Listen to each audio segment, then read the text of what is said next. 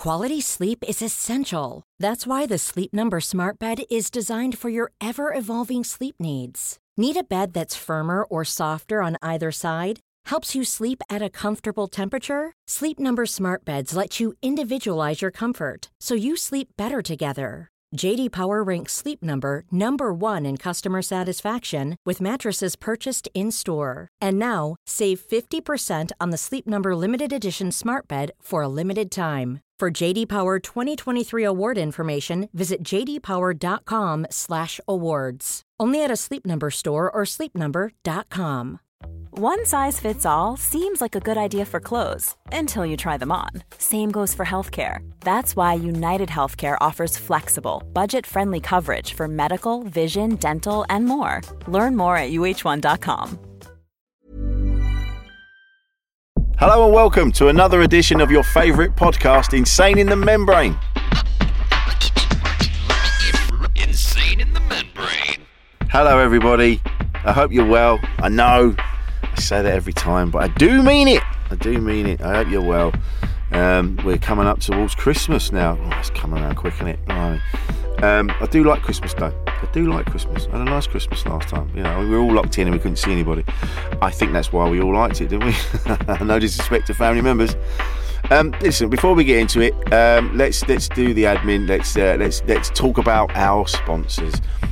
Mark and Stacey, Save Our Souls Clothing, those wonderful boys doing wonderful things with their ethically sourced, vegan-friendly garms. They help us keep the lights on. Wonderful boys. They've got our merch. They look after our merch, our tees and our hoodies for this very podcast. So if you go to their website, sosclothing.co.uk/membrane, use the exclusive listener code MEMBRANE, you'll get 15% off, not just of our hoodies and tees, which you should be buying, by the way. Can you get on with that, please? And then send me photos, so then we can put them up. We can tweet about them, we can put them up, put them on Instagram and all that shiz. Go to their website, sosclothing.co.uk/membrane, and use the exclusive listener code MEMBRANE. You'll get 15% off, not just of our tees and hoodies, but off the entire store. So what's not to love? How generous is that? So go and do that for yourselves. You'll love that. They've got some cracking stuff. Go there. They've got some new lines coming out. Those boys know what they're doing. They've also got a new website coming up, Buy the Merch. And they're going to be taking care of the merch of bands, comedians, podcasts. So have a look at that. I'll tweet about that and I'll put it up on Instagram and all that lot. Still having trouble with my phone. My phone, I'm just going to chuck my phone in the bin. It's so rubbish. Anyway, so that's that. Also, we have limited edition Insane in the Membrane coffee beans, a roast made to our taste by Wogan Coffee in Bristol. Go to wogancoffee.com, use the exclusive Membrane listener promo code MEMBRANE, and you'll get 10% off podcast packs. Do us a favour as well, when you do that, when you get them, send us a picture, so then we can tweet about it, we put it on Instagram and all that kind of stuff. So do that for me, go and buy the coffee, and then send us a photo with you with that coffee, and we'll plug it and we'll put it out. Just want to see it, I want to see what it looks like. So if you can do that for us, that'd be fantastic. Thank you. Okay, back to the action. This week's guest, I've known him, I don't know, a long time. I've known him, I must have known him before I was a comedian. So I've known him, so I was a barman 20 years ago. So yeah, so I must have known him, it must have been nearly as long as that. And I've had the pleasure and the privilege of spending lots of quality time with him over the years. We've gigged all around the world and done all manner of gigs together. And it's been a real joy to see this man's career. Like, you know, he's one of the best in the business, and to see where he's ended up, you know, he's just finished the. Everyone's talking about Jamie. He was a character in that, and he smashed it. I went and saw it before the lockdown business, and he was so good. And he's such a nice man. He's such a beautiful man. We've been out on the piss together, and we've been and seen. We did a gig at the O2, and we saw a band called Evil Blizzard, and I love Evil Blizzard now. Since seeing them, they had 4 bass players. It was amazing. So that is a memory that I'll cherish forever. Just standing there with Phil, just pissed, just watching this great band. And he's a lovely guy. And I was really surprised with this episode. Like, I knew it was going to be good, but you know, yeah. I mean, every time people come on, every guest that comes on, I'm always blown away by their openness and how thoughtful they are, and how I always learn something from every episode, and this one I learnt a lot. So let's get into it, shall we? Coming up in a bit is Phil Nichol. One size fits all seemed like a good idea for clothes. Nice dress. It's a t-shirt. Until you tried it on. Same goes for your healthcare. That's why United Healthcare offers a variety of flexible, budget-friendly coverage for medical, vision, dental, and more. So whether you're between jobs, coming off a parent's plan, or even missed open enrollment, you can find the plan that fits you best. Find out more about United Healthcare coverage at uh1.com. That's uh1.com. Quality sleep is essential. That's why the Sleep Number Smart Bed is designed for your ever-evolving sleep needs. Need a bed that's firmer or softer on either side? Helps you sleep at a comfortable temperature? Sleep Number Smart Beds let you individualize your comfort, so you sleep better together. J.D. Power ranks Sleep Number number 1 in customer satisfaction with mattresses purchased in-store. And now, save 50% on the Sleep Number Limited Edition Smart Bed for a limited time. For J.D. Power 2023 award information, visit jdpower.com/awards. Only at a Sleep Number store or sleepnumber.com. Ever catch yourself eating the same flavorless dinner 3 days in a row? Dreaming of something better? Well, HelloFresh is your guilt-free dream come true, baby. It's me, Keke Palmer. Let's wake up those taste buds with hot, juicy pecan-crusted chicken or garlic butter shrimp scampi. Hello Fresh. Stop dreaming of all the delicious possibilities and dig in at HelloFresh.com. Let's get this dinner party started.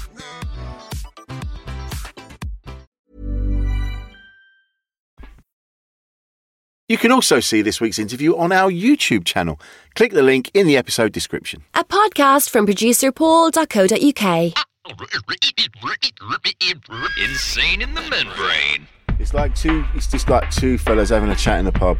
Yeah. It goes wherever it goes. Sometimes we go pretty dark. Yeah. A lot of the time we go light-hearted, and I think that's the thing with mental health or people, because I said this just now. People oh yeah, I listen to your podcast. Well, it's not really about mental health. No, you're not listening to it, are you?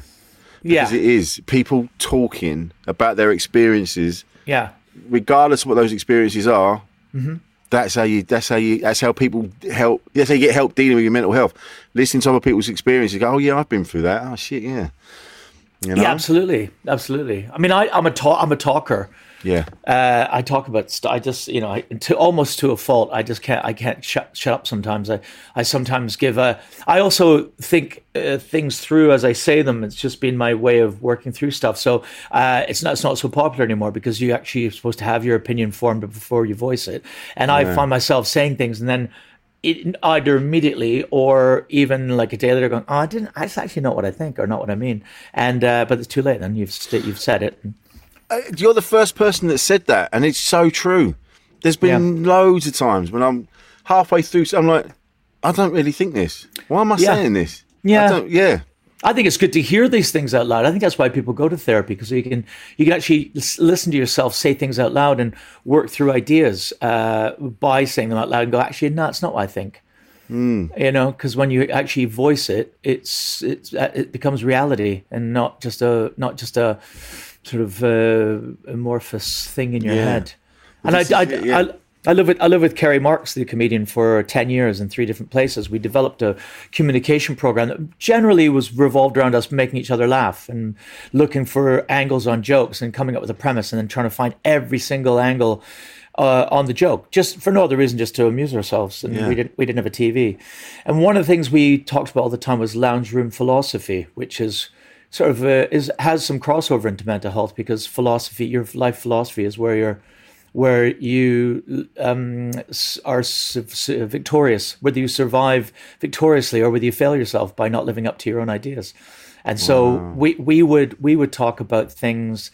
We would argue. We take devil's advocate all the time, and actually really go for it and go, actually, that's even if the other guy was saying something you totally believed in, you go, nah, it's bullshit, mate, and go for it, really go for it, and allow the other person to go for it, and not be offended, not get upset about it, and I think there's a sort of form of self-discovery when you do that.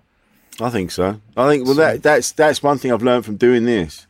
Yeah, is I've discovered what I believe, and being open to learning as well. Like at the beginning of the beginning of an episode, I'll think one thing, and then by the end, I'm like, oh yeah, being open to that kind of, I get it now, open to change, And I've known you many years, and you're right, you are an open book.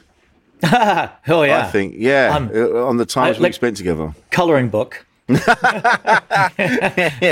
definitely fun to read. I'll give you that. It's a join the dots. I'm still trying to figure that one out. I was thinking that Billy Connolly line. Billy Connolly talks about someone having pimples on their bum. He goes, join the dots, make a picture, win a major prize. But no, I actually have developed this. I don't know if I think a lot of times we develop ideas to rationalize our behavior in the past. So, which isn't healthy. That's how you go, well, that's what I think. I think this, that's why I did that. But it's almost like excuse making.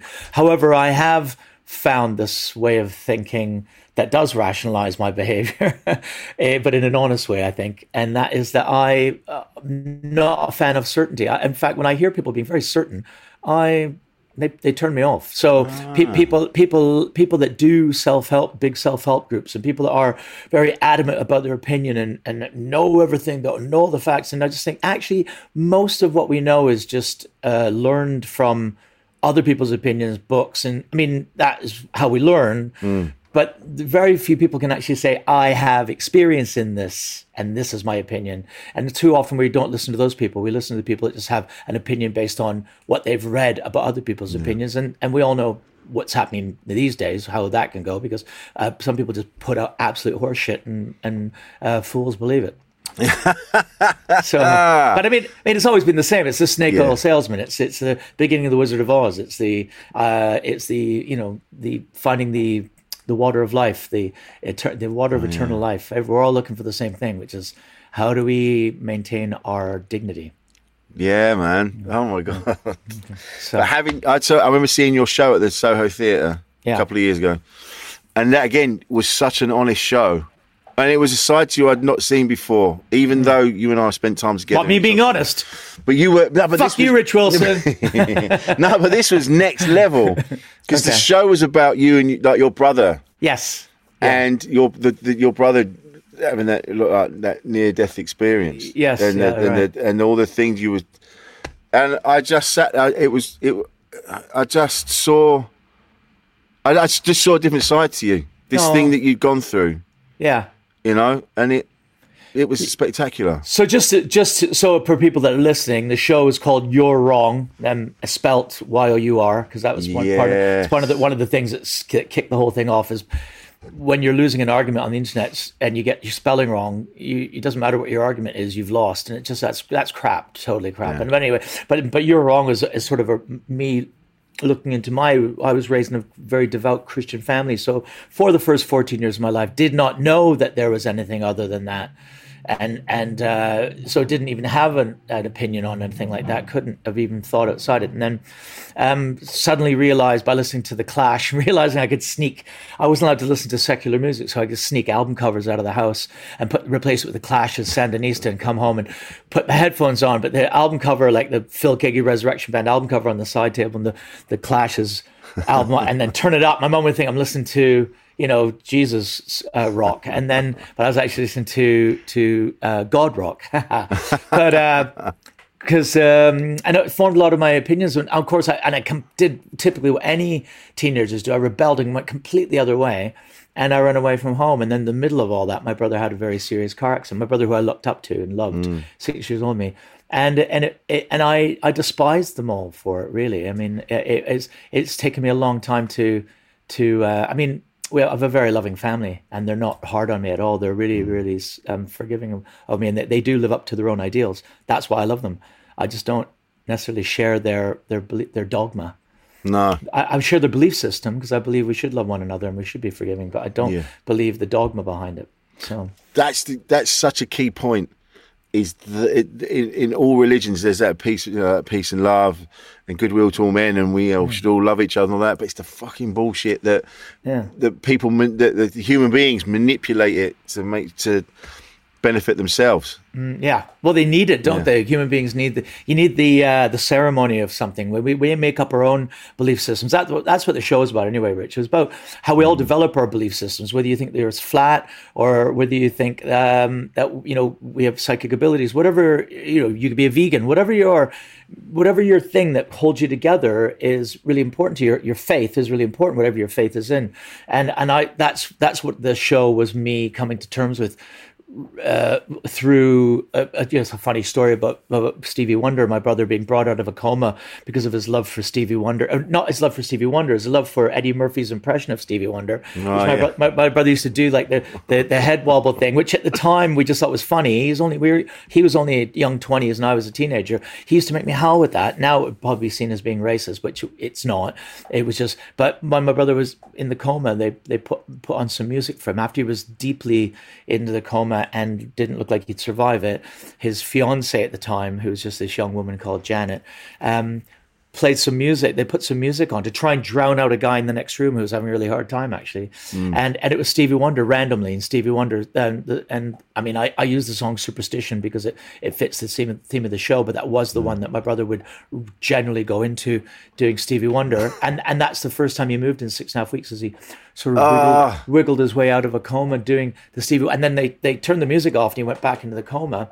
And then the doctor came in about an hour later and went, well, you got to remember what you're doing. And then Janet was going, well, I was holding his hand, talking about the church picnic, and then we're playing music. And the guy went, that's it, it's the music. So they put Stevie Wonder on a loop, full blast, 24/7 in his room.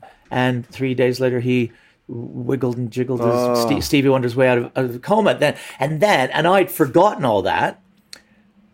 Because my brother survived it and then rehabilitated, and he was going to be a vegetable, but because of the love of his fiance and the support of the church and the community and my family and all the Christians that supported him, he rehabilitated and ended up three or so years later, end up proposing to Janet and then having a little baby girl, and then another little baby girl, then another little baby girl, then another. So now he's got grandchildren, 13 of them. So, and at the time I was like, at the time I thought I was begging them to turn the machines off, and I didn't want my brother to be a vegetable. And I was, as a scientist, and I was the one that didn't believe in God and went, nothing's going to happen. There's no such thing as miracles. They don't happen. It doesn't work. And I'm not saying it isn't. I'm not saying it was a miracle. I'm saying it's better than that.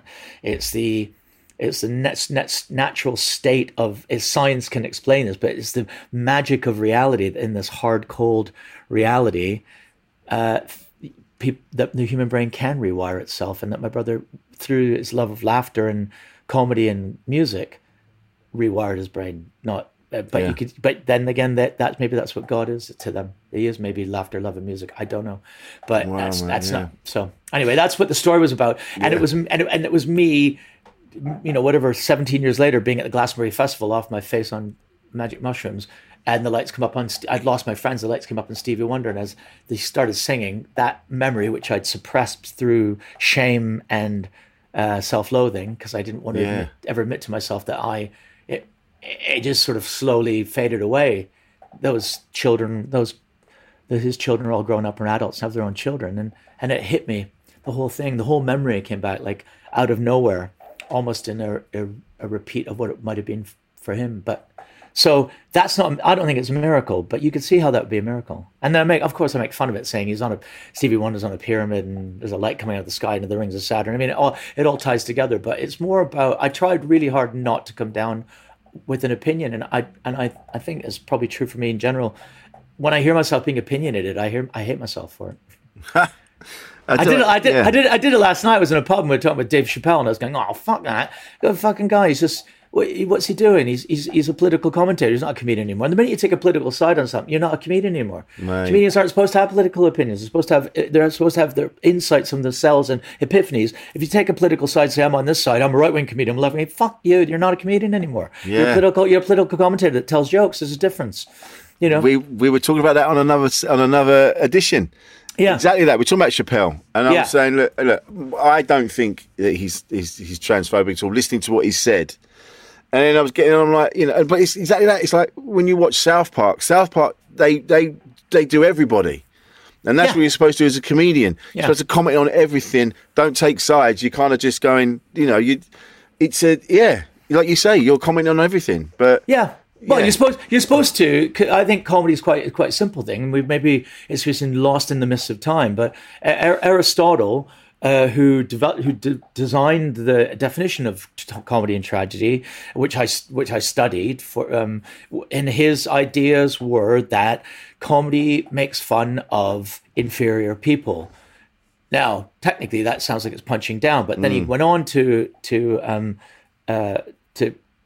say that it's there's no such thing as an inferior person, but everyone's inferior to other people at certain times. So when you do something like, if a man trips over a paint can and gets paint all up his back, he should be made fun of because it's an inferior. And the reason for doing it isn't to make fun of him and to make him feel bad, but it's to pull him up and say, it's all right. We've all done that, and that's why we're able to laugh at it.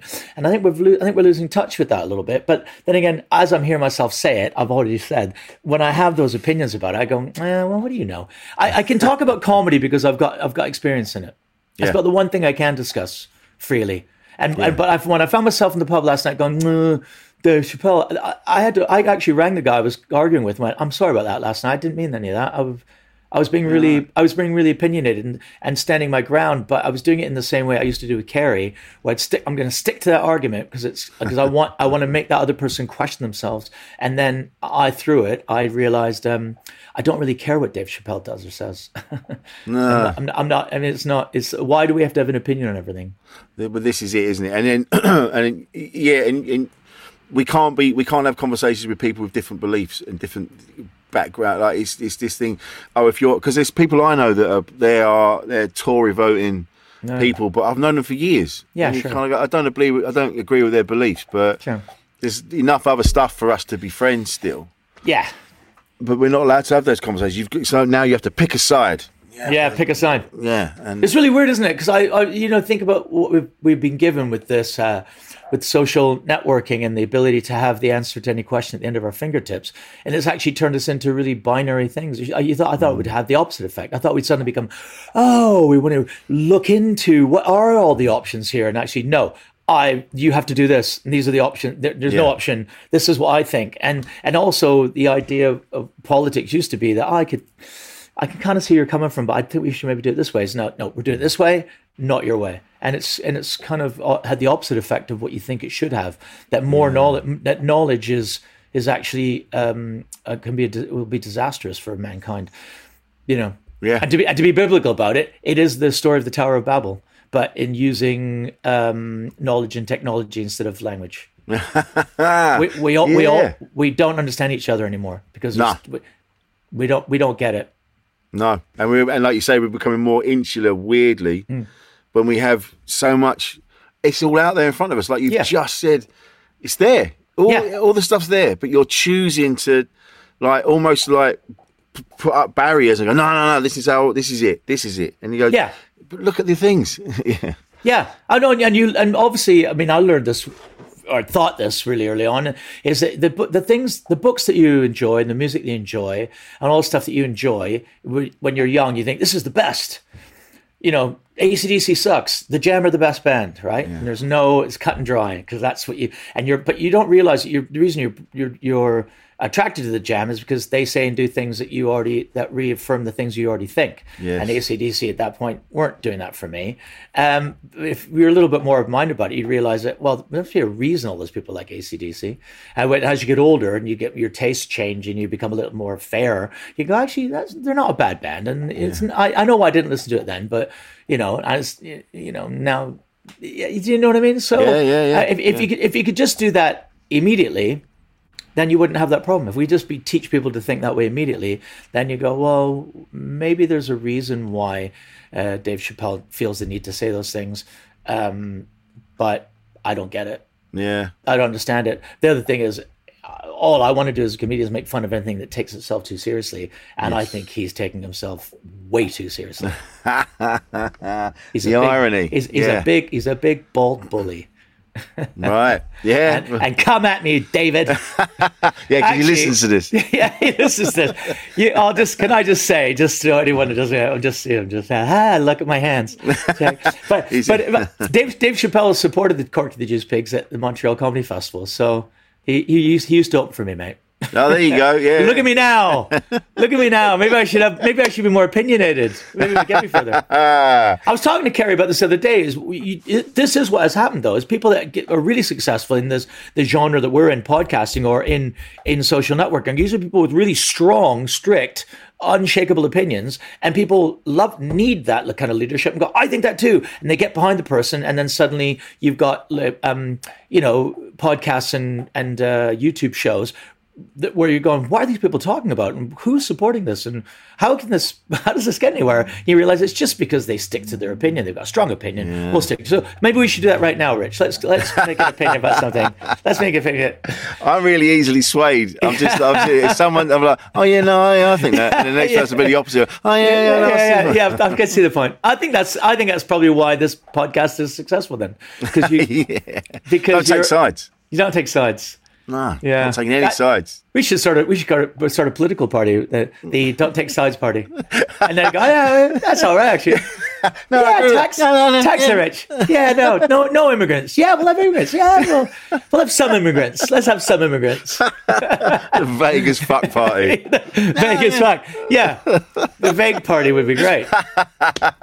We could have Mark Silcox as our prime minister.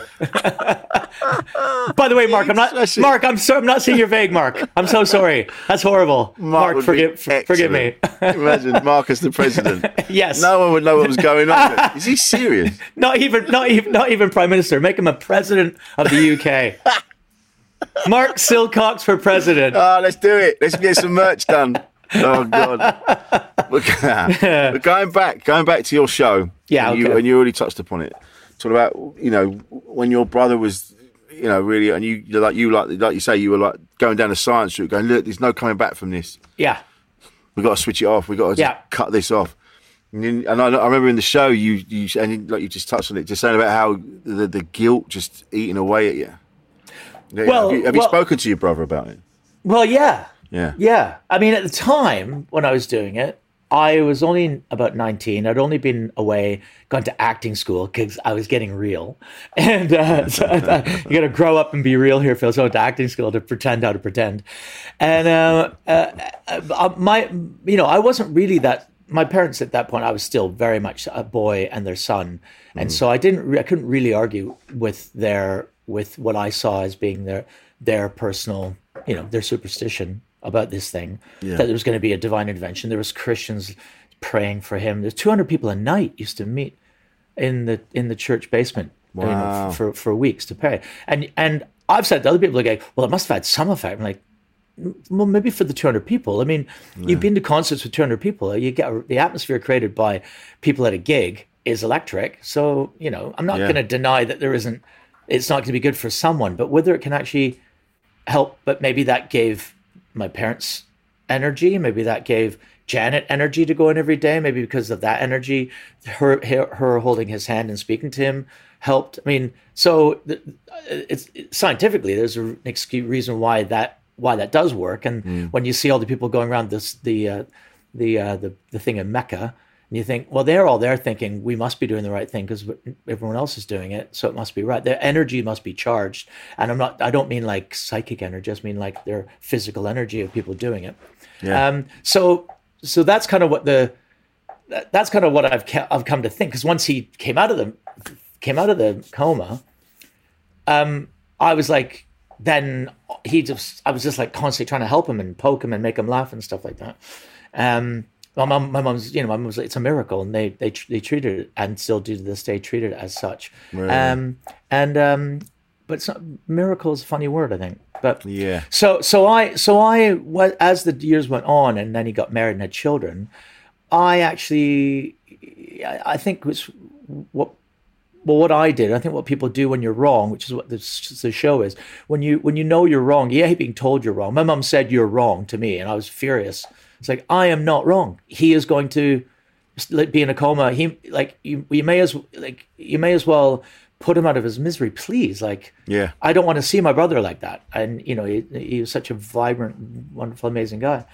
And then, yeah, as I started to realize he's coming through this, he's getting through this, I just slowly suppressed it. I think we all do that. You push it down, you hide it away in yourself, and I think a lot of times, even when we know we're wrong, it's really hard to admit that you're wrong. It's really, really hard thing to do. Yeah. It's a saving grace in couples when they can actually turn to each other and go, "I'm really sorry, I was wrong about that." But it so rarely happens because it's just human nature not to want to. You can hide it somewhere in your system and not deal with it, or even, I think even worse, convince yourself you're not wrong, which is where it starts to get a bit weird and narcissistic. Yes. You know. Definitely. Narcissism. Fuck me. Yeah. Yeah. Yeah, well, we you know, as comedians, we fly close to that. We are Icarus to the sun on that one because you have to have some confidence or some kind of ideal about yourself to give yourself the confidence. Usually driven through insecurity, you know, like the way that psychology is kind of works with it's the law of reversal, isn't it? So yes. if we're so insecure that we need to be in front of people to make sure they all know we're not insecure. But so anyway, to answer your question long-windedly, no, that's great. I just forgot about it. Yeah, all right. And just years went by, and it just became, "Mum, my brother's fine," and I'd forgotten I'd said it. Really, yeah, right. It wasn't like I'd never even said it to him. And then that night at Glastonbury, which in the show is I've been to every Glastonbury since 1990. It's my spiritual home, wow. And I'm not hippie, but I very much believe in that kind of humanist. It's a very humanist festival where people look out for one another and genuinely try and care and talk to each other. Yeah. If only the world could be like that all the time, right? Yeah. What a come down. But what I mean is when I went and I rang him the next day and said, "I'm at Glastonbury." He's like, "Oh, good for you, mate." I was like, "I saw Stevie Wonder last night." "Oh man, that's brilliant." I was like, I wanted to just apologize, and I kind of tried to explain to him what had happened. And he was like, "I'm really sorry that if people had listened to me, I was wrong." And he just went, "Oh, that's nice, Phil." He went, "Well, as long as you've made yourself feel better." And I was like, "You asshole. Here I am trying to purge myself of this horrible thing." And he's going, "Well," and I was like, "What? He was, well." Then the thing is, he doesn't really remember any of it because he wouldn't. No. And Janet, his wife, doesn't really talk about it, and my mum and dad, I can't speak to them about it really because my mother gets really emotional about it, which is fair enough, I think, you know, and that was how it ended. I was like, so I'm at Glastonbury, like sitting in a chair drinking a cider, and "What are you doing?" He's like, I'm folding nappies, you know, like he's just like, like it couldn't be more perfect, and the thing is, you know. That's at that point I didn't think, "Oh, this would make a great show." It wasn't until a few years later, and I just started putting these ideas together. I want to talk about faith, about what beliefs mean, like what your beliefs mean, and why you hang on to them. Under moments of stress, you become even more assured of them. No, God, yeah. So when you see these horrible floods and wars and famine around the world, people need to hang on to something. They hang on to each other, and they hang on to that belief of whatever it is that has brought them there. So that's kind of what that show was about, really. Without banging over the head. And the great story is, on the very last night of Edinburgh, I did a really nice run at the Monkey Barrel, sold out the show, and had great reviews and really well-reviewed show.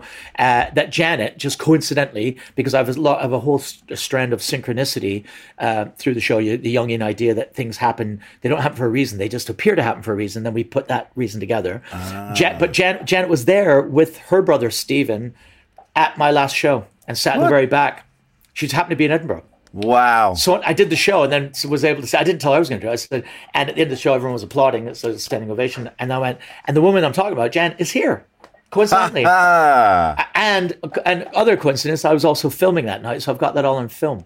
Oh, shit. Yeah. Oh, man. It's mental. And I got her to walk up. She just put her arms around me and went, Don't embarrass me, Phil. Don't embarrass me. Mate. That's beautiful, that is. So if that doesn't round an idea off, then I don't know what does. And I think it's, you've experienced all manner of shit over the years, like extreme highs and incredible lows. Yeah, man. I won't go into detail, but they're usually, I think with a lot of people, they're usually back to back. Yeah, it's never like have a bad period and then come out of it and then I kind of think it's like bad period, really good period, or really good period, really bad period. yeah. Why? It's such a drop off as well. Oh my god, it's the worst. Every now and again you go, I'm just fed up with picking myself up again. Oh man. And then you're in the high, and then when you're in the high, you kind of like you forget to look around you for a minute and go, this is fucking cool, because it was shit last week. Yeah. And then, it's going to be like this forever. Whoa. And you go back down again. And Well, I just sent a thing to Milo McCabe, who was recently on your show, because I was listening to the episode. And I was like, really, first of all, really nice to hear his real voice, because he's been Troy Hawk for so long. I forgot. I forgot he actually sounds like a real human being. And then, but he was like, he just had hard things. And I just thought, well, actually, right now, everything's a bit of a roller coaster.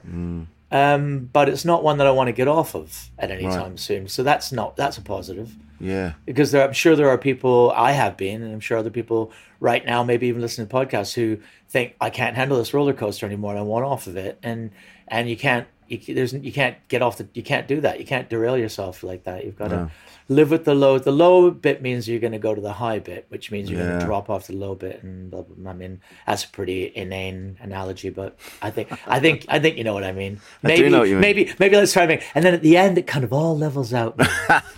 Well, look, this is the thing. It comes up a lot. There isn't a destination. That's the thing that people go, I can't wait to get to that bit. Yeah. Because they're never going to be fine. You go, no, because then there's the next bit. And then the next bit. And then there's all these stations all the way along. And then one day, you just run out of stations. Yeah. Well, you know, like my brother, not to go on about it, but one of the things that he survived all that. And then every once in a while, I'll go and meet him, and he'll go like, oh, I'm just really depressed. I'm like, how the fuck can you be depressed when you've just been given a whole life, when you've just been given the whole life? Yeah. But the thing is, that's just life, isn't it? Because even when you've been given the whole life and you think, I shouldn't even be here, you still think, oh God, it's just, you know, feelings are, I always thought feelings are pain. I broke my arm when I was young. I broke it in 3 places. I was playing baseball because I'm, you know, pretty cool like that. And because I'm Canadian, dude. Dude, totally. And I was playing, but I dived to catch a ball, put my arm out, and the guy was running in from behind me. The outfielder stepped on my arm as it hit the ground, snapped in 3 places, and horrible pain. And like nothing I'd actually felt at that point before.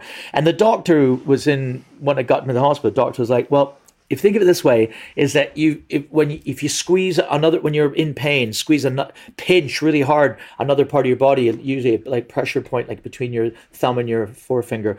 But because pain is actually your friend, you know, as long as you're feeling the pain, if it goes numb, that's when you're in trouble. Pain is your body is being made to deal with pain, and when it gets too much pain, your mind will take itself out of it, or you'll go numb and your nerves cut off.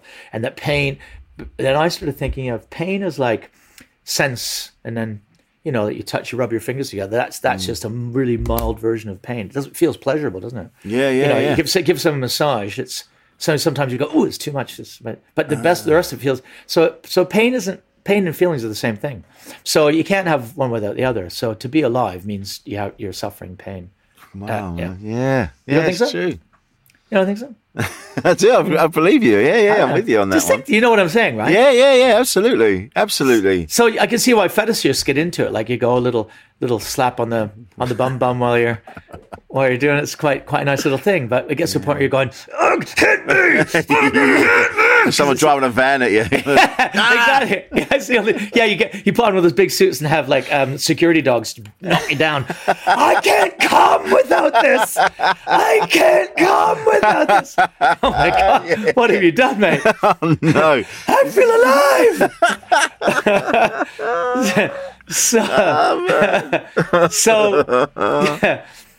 Yeah.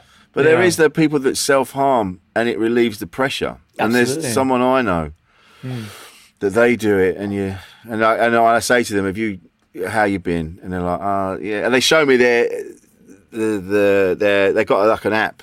Yeah. They can track their progress, so they can see how much time has elapsed between each episode. Wow. Okay. And then they're going like, oh yeah, look, I've been all right for a while. And then I'll see them again. And then I go, shit, I had a relapse. Yeah, right. And I'm like, yeah, but the gaps in between the relapses are getting bigger, so you're still doing it. But that, I never understood how hurting yourself would make you feel better. Yeah, but yes, okay, Rich. But I'd hate to be your therapist here, but you just don't hurt yourself in that way. I've been with you when you are technically hurting yourself, or if we're using my idea that pleasurable thing is in a sense a bit of pain. You ever go to a festival and just completely do yourself in? Yes. Or not you, but other people who drink themselves to an early grave. It's actually a very slow form of the same torture. Yes. Yeah, you're right. Or is it? Maybe go, I'm not hurting myself. And you convince yourself people drink till they're in their 90s, but no, you're an alcoholic, mate. Yeah. Not you. No. But there has been, but I know what you mean. There has been times when there's a reason why I'm drinking all the time. Yeah. Yeah, you go, and it's not alcoholism. I'm trying to numb something. I'm trying to stop something. Yeah. But isn't that maybe like that? So the pain of putting a scar. I've never done that I can remember. I've thought about hurting myself. Of course, I don't know if you're a healthy adult and you haven't. But maybe there are people that just drift along, going, "No, I'm totally fine. Never thought about it." And I just think they're weird. I know. I've met a few people like that go, "No, really? Never." You're definitely going to hurt someone. Yeah, you need to go and do something. You need to go and do something. Yeah, definitely. I was thinking when you can talk about the app, about the self-harming app, I thought just like an app that reminds you to self-harm. Oh, it's ding, ding, ding, ding. Oh, sorry, I'll be right back. Oh, that's sorry. Well, sorry. If there are any people that before I've triggered you, but yeah, I mean, all those things are all tied into the same. It's quite simple psychology the way I'm describing it, but it's the need to feel something. Yeah. And maybe when you're in so much pain, like the same way that the doctor told me to squeeze that bit, maybe that does relieve the other pain, the mental pain, the anguish.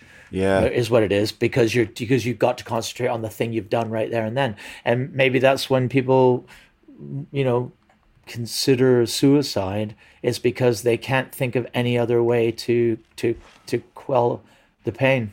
Exactly. You can't think of any other way to do it. No, and that's. And I'm not a doctor, but I have been in therapy for many years, and the way to do it is to pinch another part of yourself, and whether that's through creating things, writing things, singing things, or actually just going to take judo classes or join a martial arts course or lift weights, whatever it is. That because people that lift weights put themselves through a lot of pain, and I live across from the Virgin Active gym, and I can see right into the gym, by the way. And I'm that creepy guy lives across the road. Hi guys. People hurting themselves. You look great on that yoga mat. Anyway, but the thing is, I've been to the gym myself. Sometimes you just really hurt yourself, and when you're sore, it makes you feel good. But that's where those people need that. Otherwise, they'd probably be mental cases. Yeah, mate. But but talking about that with the suicidal thoughts, and it's come up before, and the first time someone said that to me, when they said, well, a lot of people, not everybody, because some people do it, they go through with it, but they said a lot of the time you just want the pain to stop, and it's your brain saying, yeah, if we just do that, and then we'll just get on with our day, we'll come back after we kill ourselves, and then that'll stop that, and then we can come back and we can get on with our day.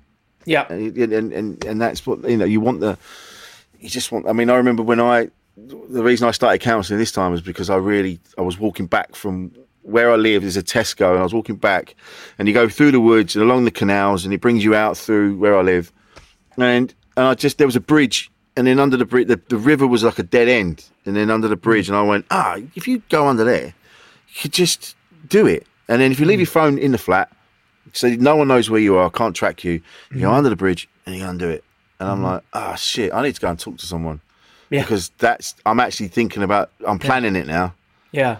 And that worried me. But it was because I was hurting so much. But that is, if you are starting to think about it, the woman that used to live next door to me, she was fantastic. She suffered Crohn's. She had Crohn's disease, so she's kind of had a, that's a big thing. That's a life condition. Yeah. She had dedicated herself she was on call, so she was 24/7 on call, and she would go and talk people down, talk people out, talk people, not just on the phone, but in real life. So she'd be the kind of person that the police bring in to go to the end of the bridge and go, okay, let's talk about it. Let's talk about it. And she was trained to do that. So it didn't happen a lot, but it's like a fireman. You don't want it to happen every time you go out. But she was always saying to me, I was talking about another friend of mine, and she was saying, as long as that friend of yours is continually talking about it, they're less likely to be on the verge of it. She goes, if for some reason they start going quiet, or you realize a change in their behavior, or they stop talking about it, that's when you should get concerned about it, because that's when it's gone inside, and then and the thing maybe we were talking about earlier on is as long as you're voicing it, you can actually hear yourself saying it and go, well, that's irrational. You should never do that. So I think talking is good. I think if we go away from anything from this from the podcast, I don't really know not even sure. I don't want to get into why you wanted to do the podcast, but I'm sure there are people that take a lot away from it, or just like to know that there are people out there that a lot of us thinking the same things. We don't voice it very often because everyone wants, especially comedians, they just want us to be funny and happy and, hey, make you think of this, which is what we're supposed to do on stage. I'm not going to say, like, that's a whole different, that releases a whole different thing. But most of the comedians I know, and it's a cliche, have deeply tortured things going on. Yeah. Not all of them, but a lot of them. Yeah. Yeah. But this came from, funnily enough, I mentioned it on Milo's episode. This came from a conversation that I had with Milo. I'd just been up and I'd had counselling or whatever I was doing. And he asked me in a green room, he goes, how you been? And I actually told him, it was truthful. And I went, I'm having counselling. And he went, what? You are? I went, yeah. And started talking about it. And then he started telling me about stuff. Yeah, and it kind of came from that. And then, and I do this podcast because, like I said at the beginning, I want people to realise that they're not on their own. That all the things you're thinking, someone else has thought them. Everyone, there's nothing that you've thought. There's going to be someone somewhere that's thought the same thing. Sure. You know. Well, that's why I for a long time I was embarrassed about it, and it might be because of the way I was raised as well, as that that the therapeutic element of Christianity or any kind of deep faith is that it's already inbuilt into the faith that there's a someone to speak to, because you can just like lie in your bed and go, please, and you're having a voice that's not you that you can plead with is actually probably not an unhealthy thing, really, technically, because it's like, almost like the voice of reason is like, well, that's not good, you shouldn't do that. So maybe that was a more ancient ancient form of therapy or something like that.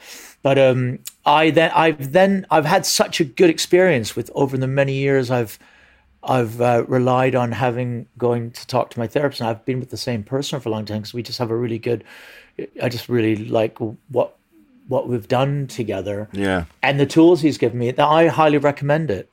And I've now highly recommended it to people. And it was a comedian called Donna McPhail that put me onto it. Oh, yeah. Because I was having a really hard time coming out of my failed marriage and the Juice Pigs falling apart all in the same year. It was absolutely the most horrendous thing. Losing like 7 of my closest friends, not that they passed away, but they were all involved. People that were involved suddenly went from having Hollywood career with, development deals with Disney, auditioned for Spielberg, married with a dog, living in a house in Toronto, all in front of me, all, 30 years of age, money in the bank, everything I could ever ask for, made it.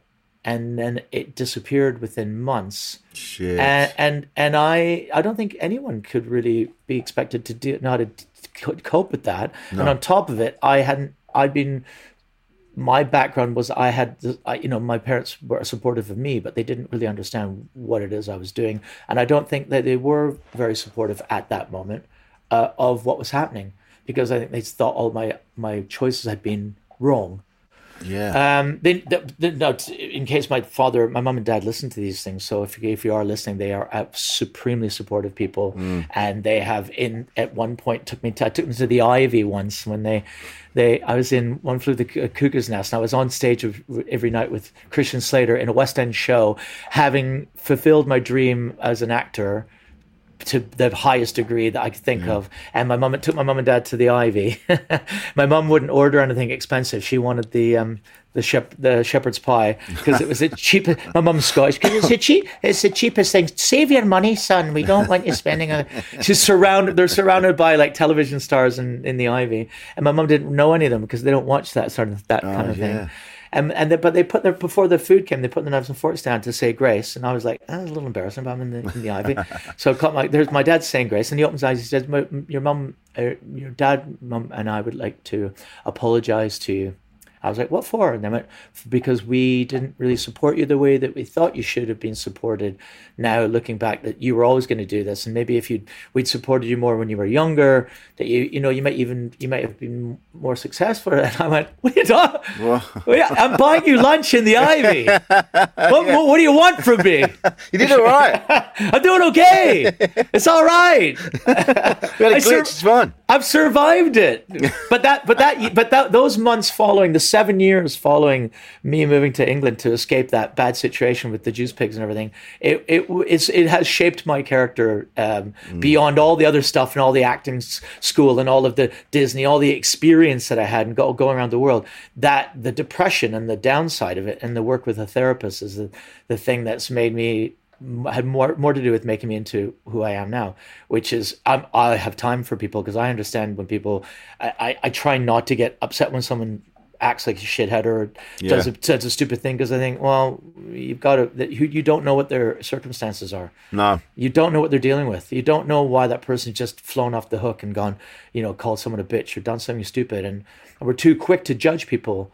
And especially with social networking, careers are destroyed because of something someone said. You don't know what's going on for that person at the time and where they're at. And I think it's much more complicated than that. We should be more, and then I feel my upbringing come back. We should just be more understanding, compassionate, and forgiving if we can. Yeah. Do you find so you're brought up very religious? Yeah. Background. It was the Brethren Assembly, which are like the Mennonites, a cross between the Amish, the Mennonites, and the Quakers. They're in that group of very quietly devout New Testament Christians. So they're not Baptists. They are Baptists, but they're not like happy clappy. Yeah. They're not evangelistic in that way, the same way. Fuck, man, that sounds pretty hardcore. It was quiet, yeah. Well, when I first moved to Canada, we went to the Bendale Bible Chapel, and for the first service, I went 5 times a week to that church. And the first service on the Sunday, there was 3 of them. Was the men would sit on one side of the room, and the women sit on the other side of the room with veils on. So we look at sort of modern Islam and think, oh my God, how can they ever do that? Thinking it's not that long ago that we were doing that. We were subjecting women to that as well. Yeah. Do you remember the day when you went, I don't know if I believe this? Or did you always have that in you? No, I saw it coming. It's when I turned 13, 14. It was just because I started hanging around guys that were listening to cool music and secular music. And my brother Andrew was kind of into it as well. But I think it was my, I just discovered punk music, I guess. Or I guess it was the Jam first, if I'm really honest, probably. And there's a little embarrassed, but like maybe because I was in Canada, remember? So the things we didn't get English music, British music, the way we did, but I really got into it. So like I got into two-tone music and the specials, and then of course went back into proper two-tone and ska, and I went through Joe Jackson, kind of led me back through Louis Jordan, all that stuff. So all those things. But I was still a virgin. I didn't drink, I didn't smoke till I was about 21. I went through acting school. I drank a little bit at acting school. But I was still, even though I didn't believe any of the stuff, it's still the residue was you don't need to be drunk to have a good time. look at me now. That's quite the turnaround. This is water, Mum. It's water. having been lucky to have been in your company. Yeah. On various occasions. Yeah, you fucking turn that around. Jesus Christ. Well, what is Glenn Wool's line about cigarettes? They bring me closer to God.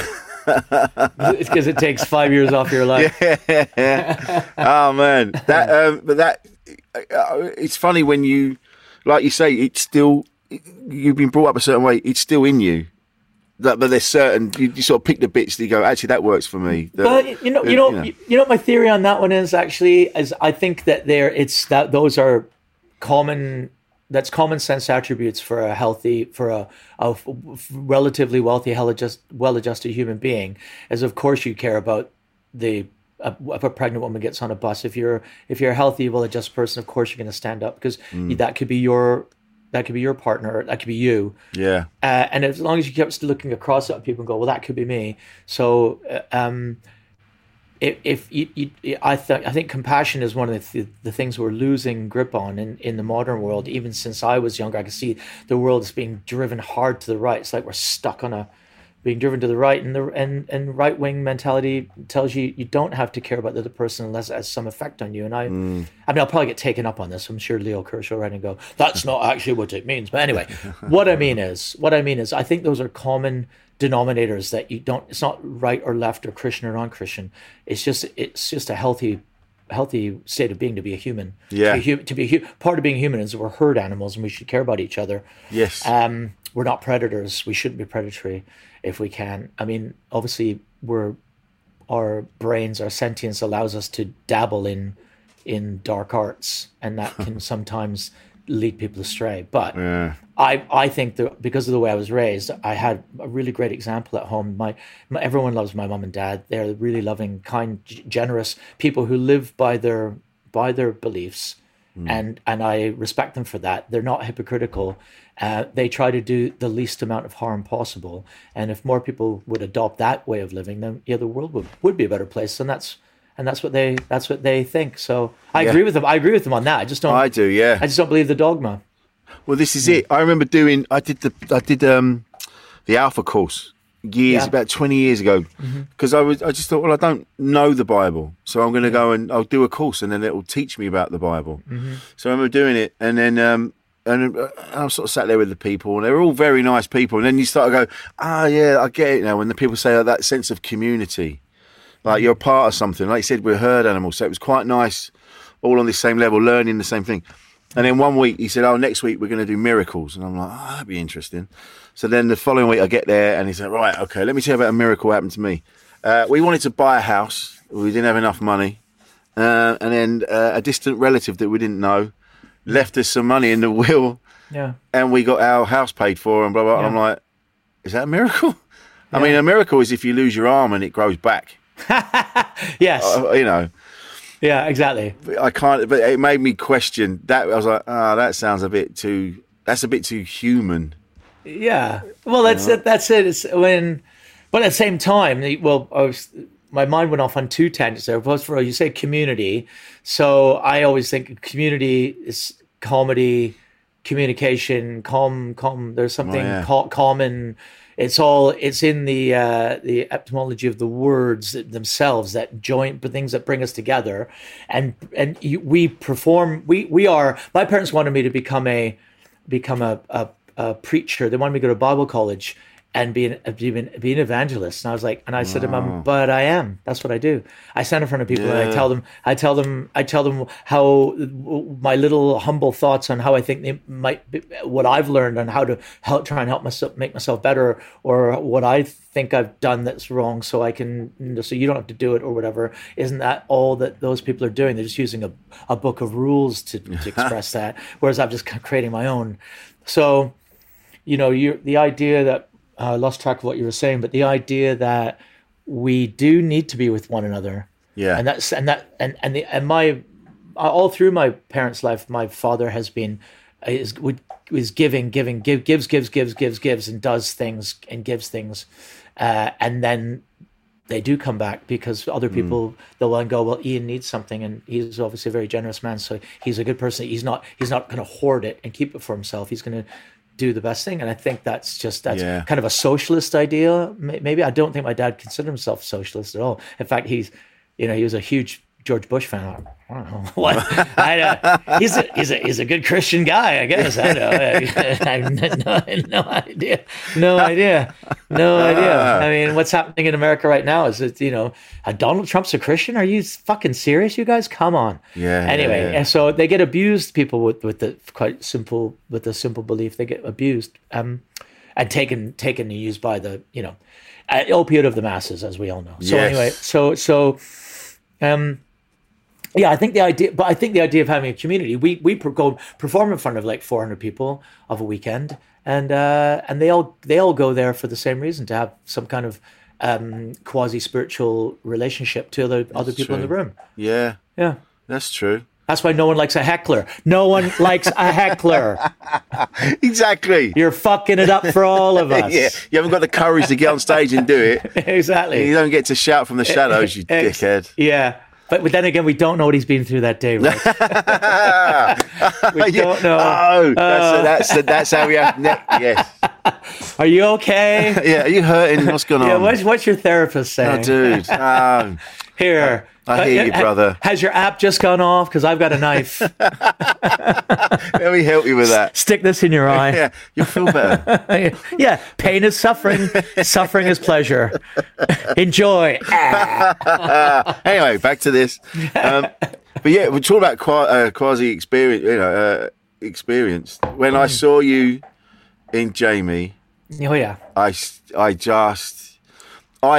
Did you get a little hard on? Yeah. Get a little boner? Dude, I've seen you perform. We work together loads, but I've seen you do that was just mind-blowing. I genuinely went, fucking hell, that is amazing. Can I just be clear for anyone that doesn't know that everybody's talking about Jamie is a musical about a boy that wants to wear a dress to the prom, and in that musical I play a drag queen and come out as Loco Chanel. That's why I said, did you get a boner? It wasn't, was I so great in it that you got hard? It could go either way. I think it was a mixed boner. Okay. My mum's listening. Stop it. Hey, Mum. It was incredible. You must, when you already did One Flew Over the Cuckoo's Nest, which was already, it must have been a sensational experience for you. Yeah. But to do Jamie, where the amount, I'm not just blowing smoke at your ass, the amount of people that have told me how you just stand out, you just absolutely nail it. Oh, man. Thank you, man. That must have changed you, that experience. Do you think? Yeah. I mean, it's been 4 years I've been in and out of that show. I really didn't think that I could. Well, maybe I did. I just thought. I battle the insecurity of thinking I've never quite succeeded, or that I'm a failure, and failure in I've never. Well, I mean, if I think about it, I've done all the things that I set out to do, but it's just never quite enough.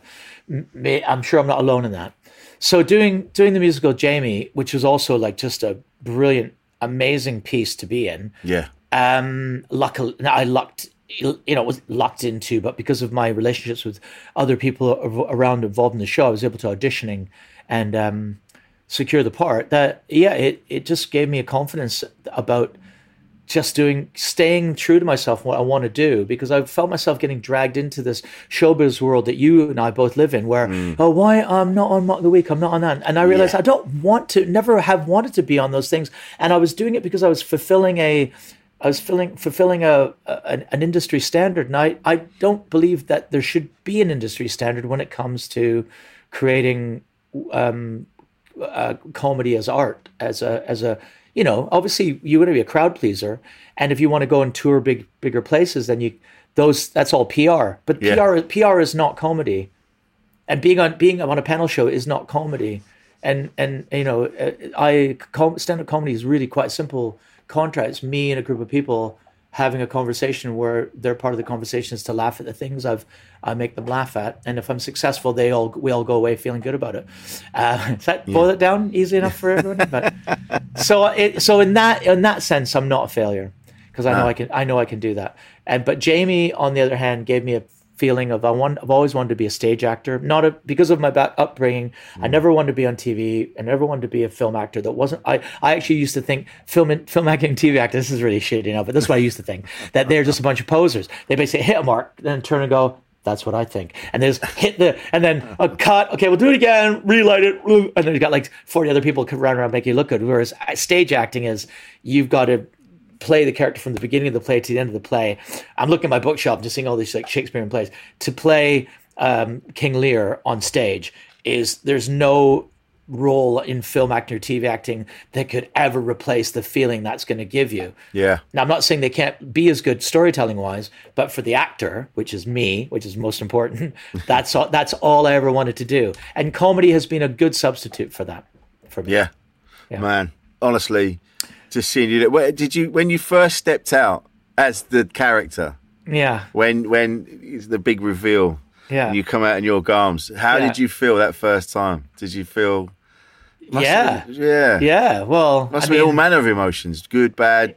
No, it's absolutely terrifying. Yeah. This is one of the most terrifying things I've done. You're not allowed to be terrified at that level. All the people that work around me in the West End are just so good, so talented, and so confident. And I'm sure they all have insecurities, but they've made it there through merit, and they own themselves. And that's something that I think I've learned over years of going to therapy is to actually, if you can just it's not being arrogant. See, part of my upbringing is you're never allowed to be arrogant. You're never allowed to step up, be too big for your boots. So and it was constantly like, you're not allowed to say that you're good at something. You just, because it's not you that's doing it. It's for the worship of God or to the honor of Christ or whatever. And so you never really just let yourself go, no, I'm actually pretty good in that. Yeah. And it's only been the last time I've been in Jamie 4 times, and it was only in the last time, believe it or not, even though I did it for 9 months at the beginning, it's only in the last 10 weeks I actually started thinking to myself, I'm pretty good in this, actually. So it's crazy, isn't it? Yeah, and now I'll never get to do it again. Fucking assholes, yeah. Hey, wait, I think my app just went off. Hold on. Where's my self-harm myself. I think but what we're talking about is actually mental self-harm is just as violent and just as vicious and just as hard to get a grip on as physical self-harm. So if people that are doing physical self-harm, at least they can see the mark and they can track themselves. There's an app for it. Is there a mental health app that you can put in? Maybe there should be. Maybe there is. Maybe you should have one.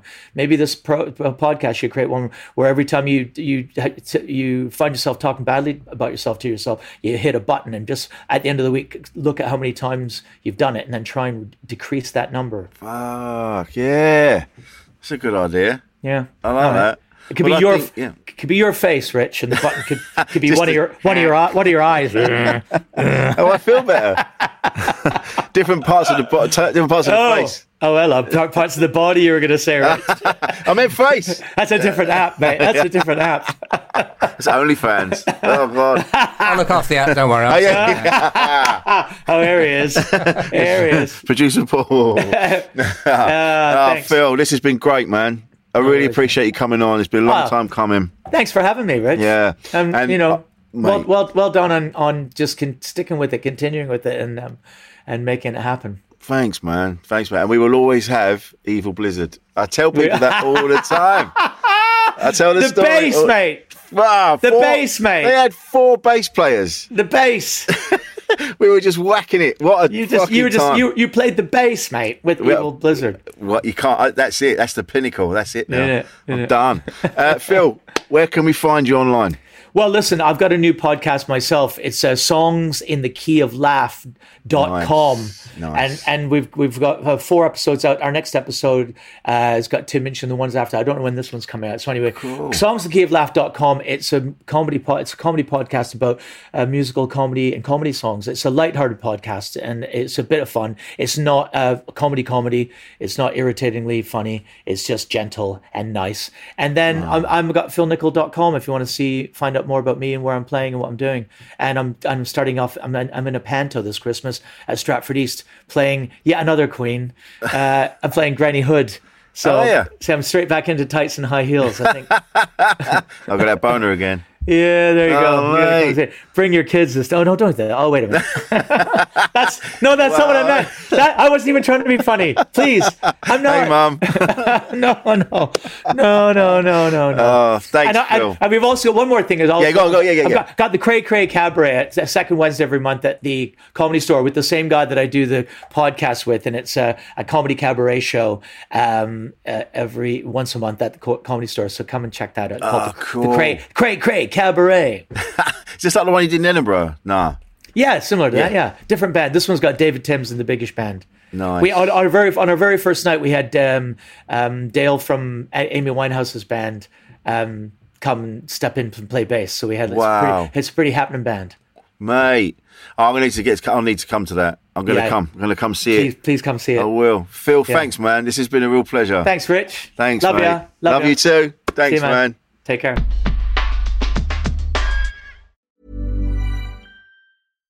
Hi, I'm Daniel, founder of Pretty Litter. Cats and cat owners deserve better than any old-fashioned litter. That's why I teamed up with scientists and veterinarians to create Pretty Litter. Its innovative crystal formula has superior odor control and weighs up to 80% less than clay litter. Pretty Litter even monitors health by changing colors to help detect early signs of potential illness. It's the world's smartest kitty litter. Go to prettylitter.com and use code ACAST for 20% off your first order and a free cat toy. Terms and conditions apply. See site for details. Hold up. What was that? Boring. No flavor. That was as bad as those leftovers you ate all week. Keke Palmer here, and it's time to say hello to something fresh and guilt-free. Hello Fresh. Jazz up dinner with pecan-crusted chicken or garlic butter shrimp scampi. Now that's music to my mouth. Hello Fresh. Let's get this dinner party started. Discover all the delicious possibilities at HelloFresh.com. Imagine the softest sheets you've ever felt. Now imagine them getting even softer over time. That's what you'll feel with Boll & Branch's organic cotton sheets. In a recent customer survey, 96% replied that Boll & Branch sheets get softer with every wash. Start getting your best night's sleep in these sheets that get softer and softer for years to come. Try their sheets with a 30-night guarantee. Plus, get 15% off your first order at bollandbranch.com. Code BUTTERY. Exclusions apply. See site for details. Made by darkhorse digital.co.uk. Shooting, live streaming and podcast production.